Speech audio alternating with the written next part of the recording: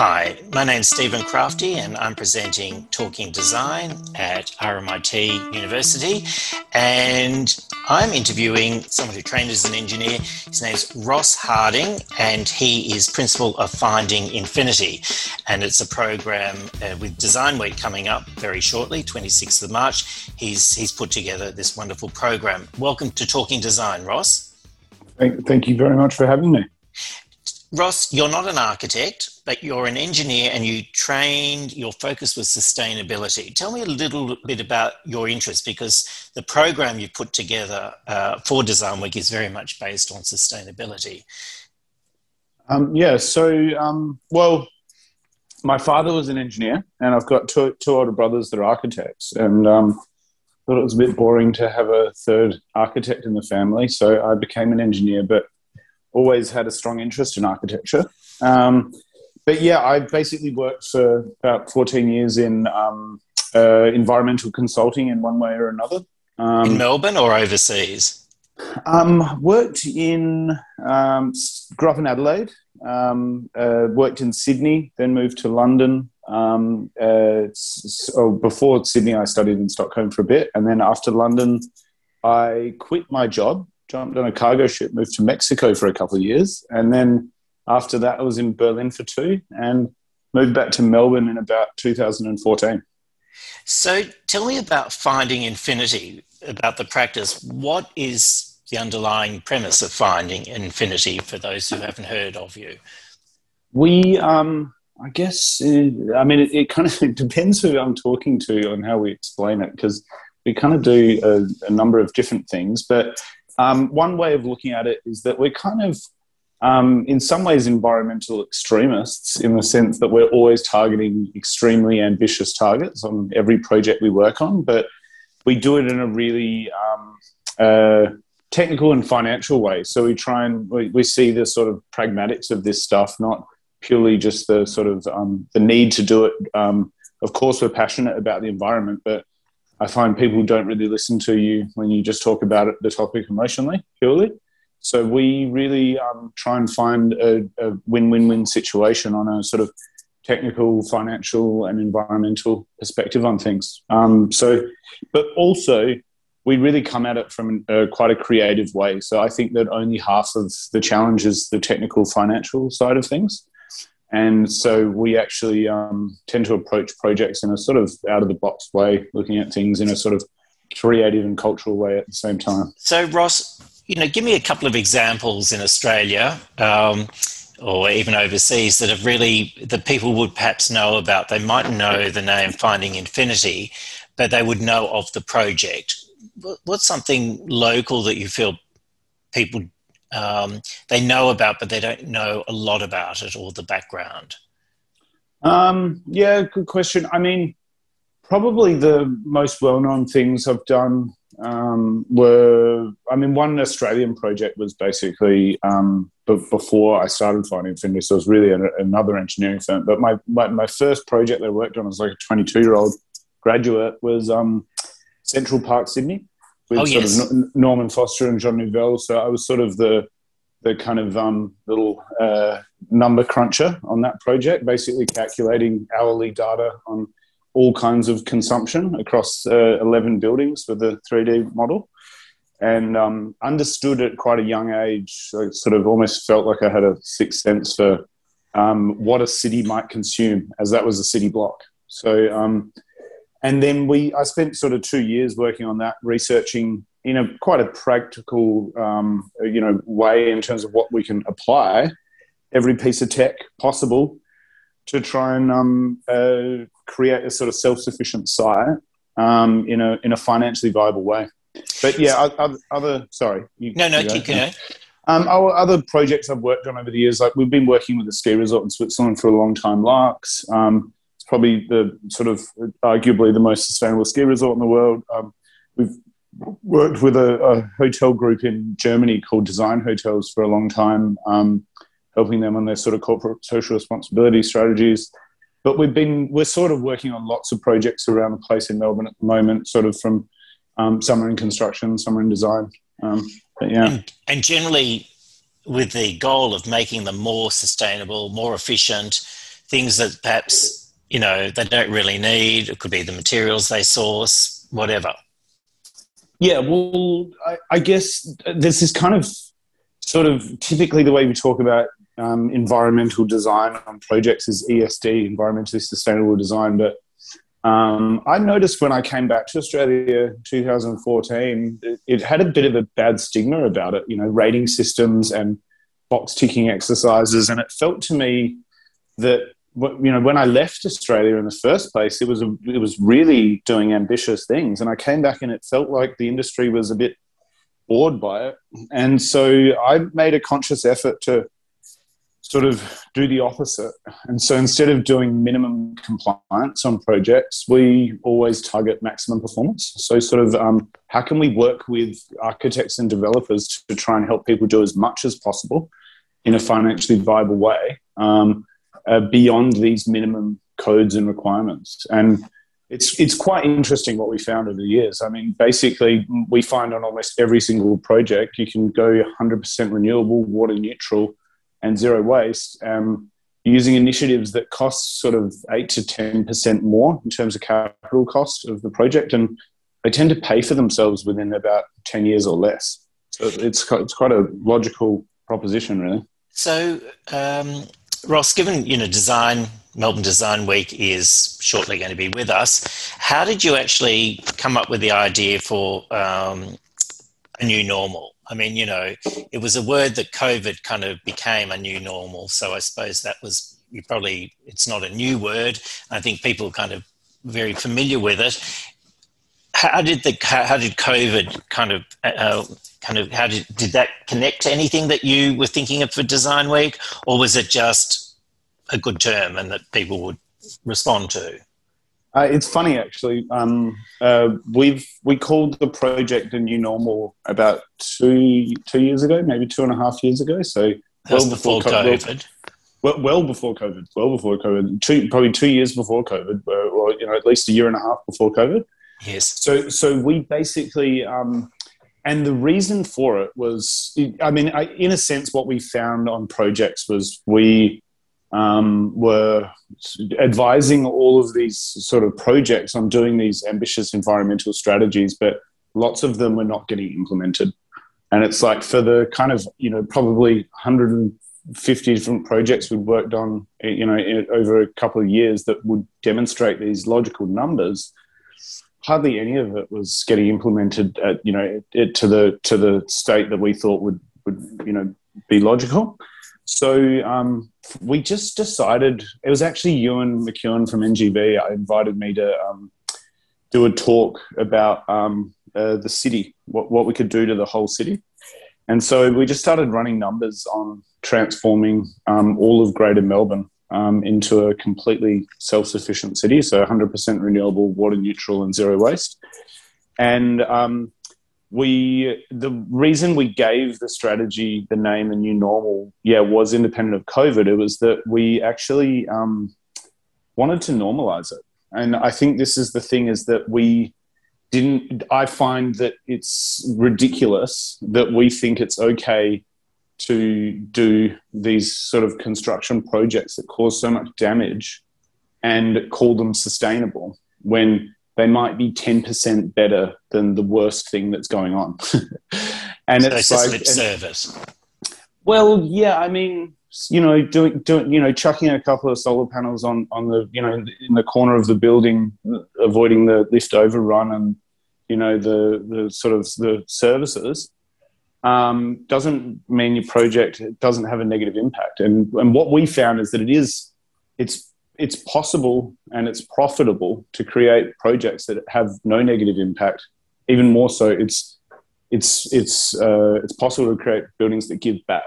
And so what we found was that we needed to not radicalize this anymore. It's really important not to see this as something that is, I quite often like to just can the word sustainability and even innovation. The construction industry doesn't really like innovation. They like talking about innovation, but actually the construction industry is really risk averse and they want to make sure everything is tried and tested and really, certain and guaranteed. And so the way we approached the project was to not come up with anything new, but to look at what was going on around the world in other cities and question, if we copied and pasted all of these profitable initiatives that are currently happening around the world and we applied them to Melbourne now, how much would it cost and how much space would it require and what would the outcome be? Right. Ross, I was going to ask you, you've got a number of leading architects in Melbourne who are contributing to this program, to this schedule for Design Week. How did you actually choose the architects? Were they at the forefront of, I don't want to use the word sustainable, but the new normal or, ideal practices? I mean, how did you choose the architects to start with? So yeah. Did you just open it up to invites, or what happened was we'd basically written this report, and we'd written a strategy, and we were going to basically host after doing a talk of about 2 years ago at Design Week. We were supposed to organise a workshop at Design Week a year ago, and we were trying to get all the key decision makers in the city to come together to ask the question, why not? If it's possible technically, if it's profitable, why not do this? But we felt that it was kind of boring what we were proposing. It was a technical strategy, and who cares about a strategy? No one's going to do it. No one's going to read the report.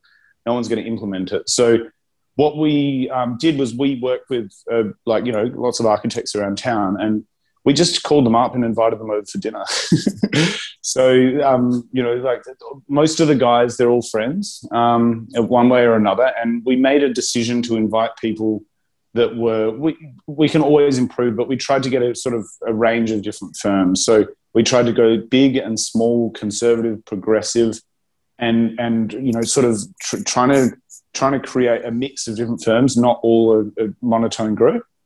And we invited them over for dinner, told them what we were doing, and then basically asked them all if they would like to pretty much pull together a render to help visualize the strategy. And one thing led to the next, and that night I watched a room of 15 architects it went from our project at Finding Infinity to this collective group all decided, let's do this thing. So if we look at some of the people involved, you've got Claire Cousins, you've got Fender Katsoulides, you've got Edition Office, you've got Nigel Bertram from NMBW, correct? Yeah. Who were some of the others in the mix? So the Grimshaw, that's right. G for Greenaway Architects, Green Shoot Consulting, Hassel, Foolscap, as you mentioned, Fender Katsoulides, John Wardle Architects, HA, Openwork, Mark Jakes, Nigel Bertram, as you mentioned, NMBW. Then there's Edition Office, Dreamer, Kennedy Nolan, and Fieldwork, and 6 Degrees and Wowoba. So it's as you said, it's a mixture between the larger practices such as Grimshaw and the smaller practice such as Ha Architecture. Exactly. And in terms of these architects, have they been working in that specialist sustainable area for a number of years, or is it something they're just really interested now to pursue in greater detail and greater depth? I think that the simple answer is a mixed bag. But actually, that was part of the decision making. Was that I think sometimes people feel like if they want to engage in the topic of sustainability, they need to be basically Jesus Christ, and they need to be perfect about everything. And it's sort of that's not going to get us anywhere. We need to make it accessible for everyone, and we all need to take care of the environment, and we all need to be considerate of it, and it affects us all. And so we wanted to work with a group of people that not to say these guys are the best by any means. Some of them are incredible at it. Some of them are still learning. And so we wanted to sort of and to me, it's been really exciting working with all these guys and sort of watching that process unfold. I mean, if we look at some of the cases, you've got Edition Office, and they have a workshop that's their suggestion where you bring found or used objects, and you recycle them, you upcycle them, and so it's zero waste or minimal waste. So that's an interesting idea. It's not a particularly new idea, but it's a great idea because I think that's a very strong direction at the moment, not just in architecture, but also fashion, decorative arts, right through. It's very strong. I mean, I'd actually have to slightly disagree with you, Ross, in terms of this is my interpretation of how things are going at the moment, but I think there's a real interest in sustainable issues more than ever now. And I think I don't know how it compares worldwide, but I can only go by Australia's approach. And I mean, things like Green Square are obviously a very strong starting point. But I do think people are becoming, even just their everyday lives are becoming much more thoughtful about, recycling and reworking things rather than just dispensing all the time. 100%. When I commented on that was when I first moved back to Australia back in 2014. So I agree with you now, though. It's like, it's a hot topic and everyone's interested. But they weren't always. And this is the thing. My father was an engineer, and when I got into sustainability, he said it's a phase. It's like he worked through the first oil crisis in 1973 and the second one in 1984, and he said this stuff comes and goes. Yeah. And in some ways, it has gone up and down over the years, even in my short career.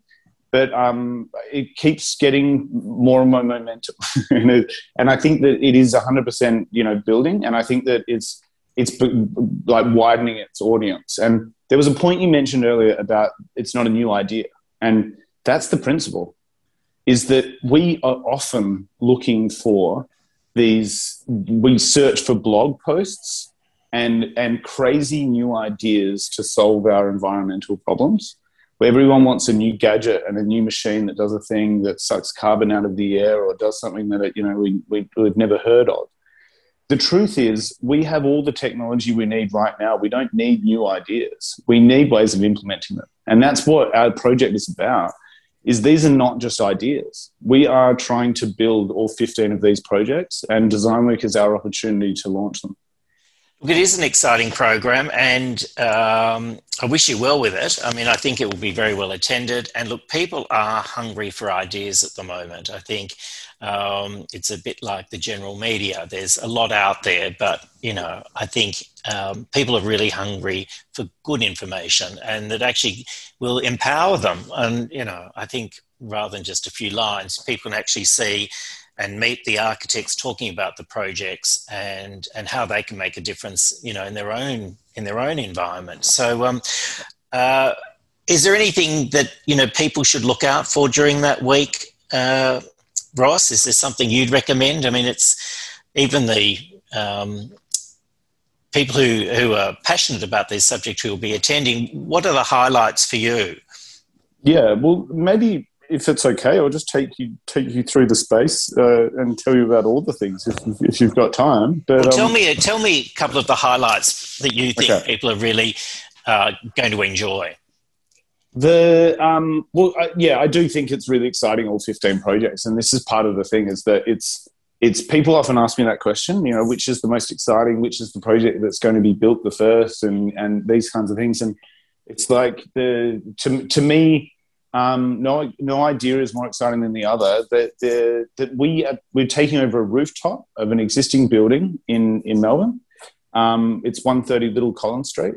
Golden Age have kindly lent us the space, and basically, we've all 15 of the projects. We're building small scale prototypes of them across the rooftop. From Claire Cousins doing an installation. Of an induction cooktop to exemplify the electrification of all architecture and all buildings getting off gas. HA are building a solar greenhouse to exemplify the end of fossil fuels at Latrobe Valley and turning it into a renewable energy agricultural powerhouse. Grimshaw will have a live stream of a electric car, an existing Land Rover being converted to electric. Hassel, we've actually sourced 2 old Nissan Leaf, so like secondhand Nissan Leaf batteries that we'll be powering the entire event with, from the solar energy that's coming from the HA structure and also the John Wardle structure. So John Wardle Architects are building an incredible solar structure from wood, and it's basically going to act as a canopy over where all of the talks are being held. Kennedy Nolan are building a beautiful table from cross-laminated timber as an example of new architecture. And I can keep going. Yes. Look, I think it is exciting. Look, thanks so much for your time, Ross. And look, I'm sure it's going to be very successful, and it is a key design week in the year, and it is going to be well attended. So good luck with it. And look, thanks so much for coming onto the program today. Thank you very much for having me. Great to chat to you. All right. Thanks so much, Ross. You've been listening to Stephen Crafty. Talking Design is produced by RMIT University and brought to you in partnership with Melbourne City Council. If you'd like to stay up to date with all things Talking Design, be sure to follow us on Instagram and Twitter at talkingdesign_.